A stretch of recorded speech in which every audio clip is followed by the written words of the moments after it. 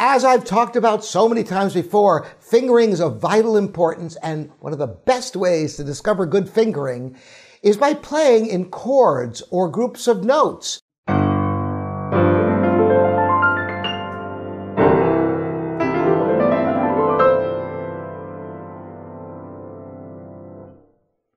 Hi, I'm Robert Estrin. This is livingpianos.com with a message, a very important message. Faster isn't louder.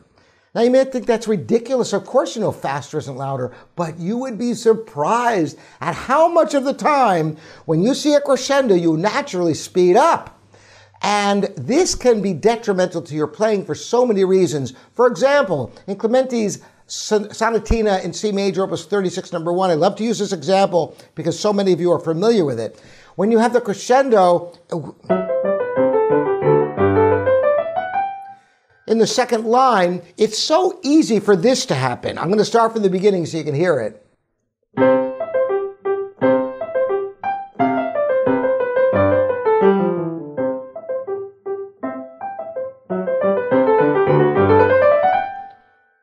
Now, that might seem like an exaggeration to you, but let me tell you, as a teacher, I can't tell you how many times people struggle with that difficult passage there simply because they're getting faster in a part that is harder than anything before or after it, those little runs of the broken thirds in the right hand.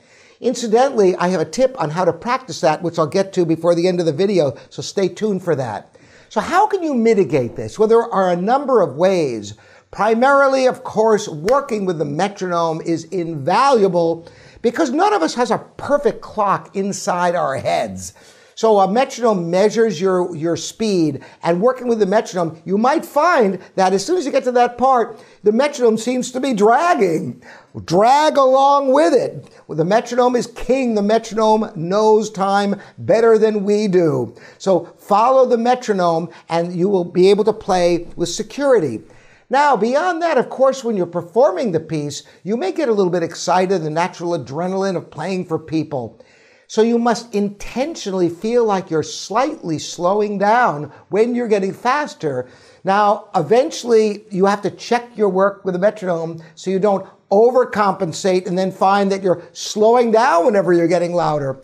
But generally speaking, feeling that sense that taking a little bit more time when making crescendos can be extremely helpful to avoid this pitfall.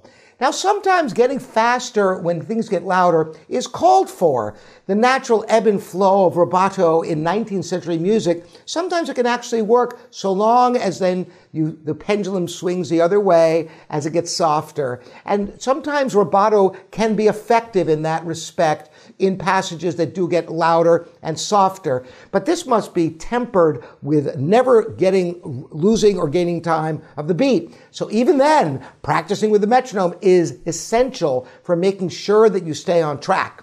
Now, I mentioned there was a little tip for this particular passage.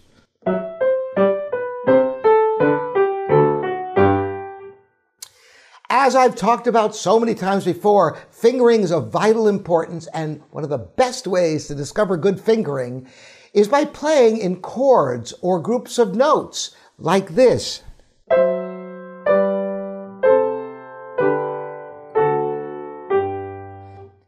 And here's a great fingering for you.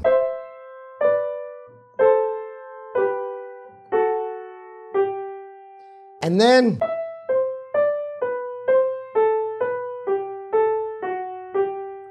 and you could practice in innumerable ways. Rhythms,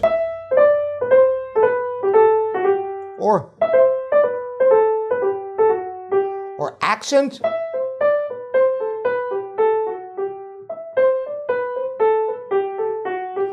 or groups of notes.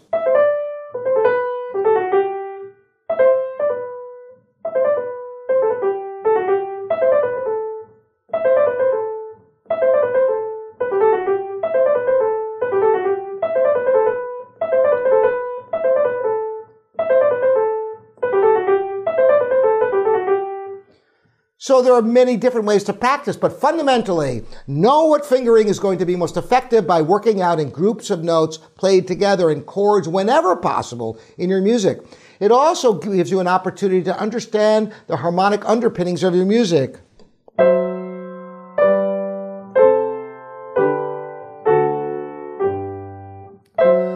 F sharp half diminished. It's missing the A, but it's still an F sharp half diminished. So that's a 7 of 5 because you're in C major. And yes, it goes to the 5 chord, a G major chord.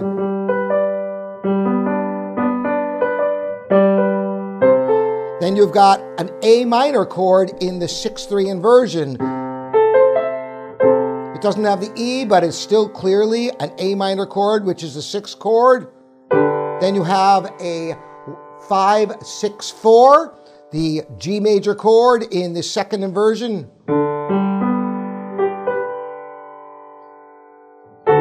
And finally, your dominant of G major, the D major chord, the 5 of 5, because it resolves to the 5 of C major, D major. Now that's a whole bunch of music theory consolidated into a very small amount of time.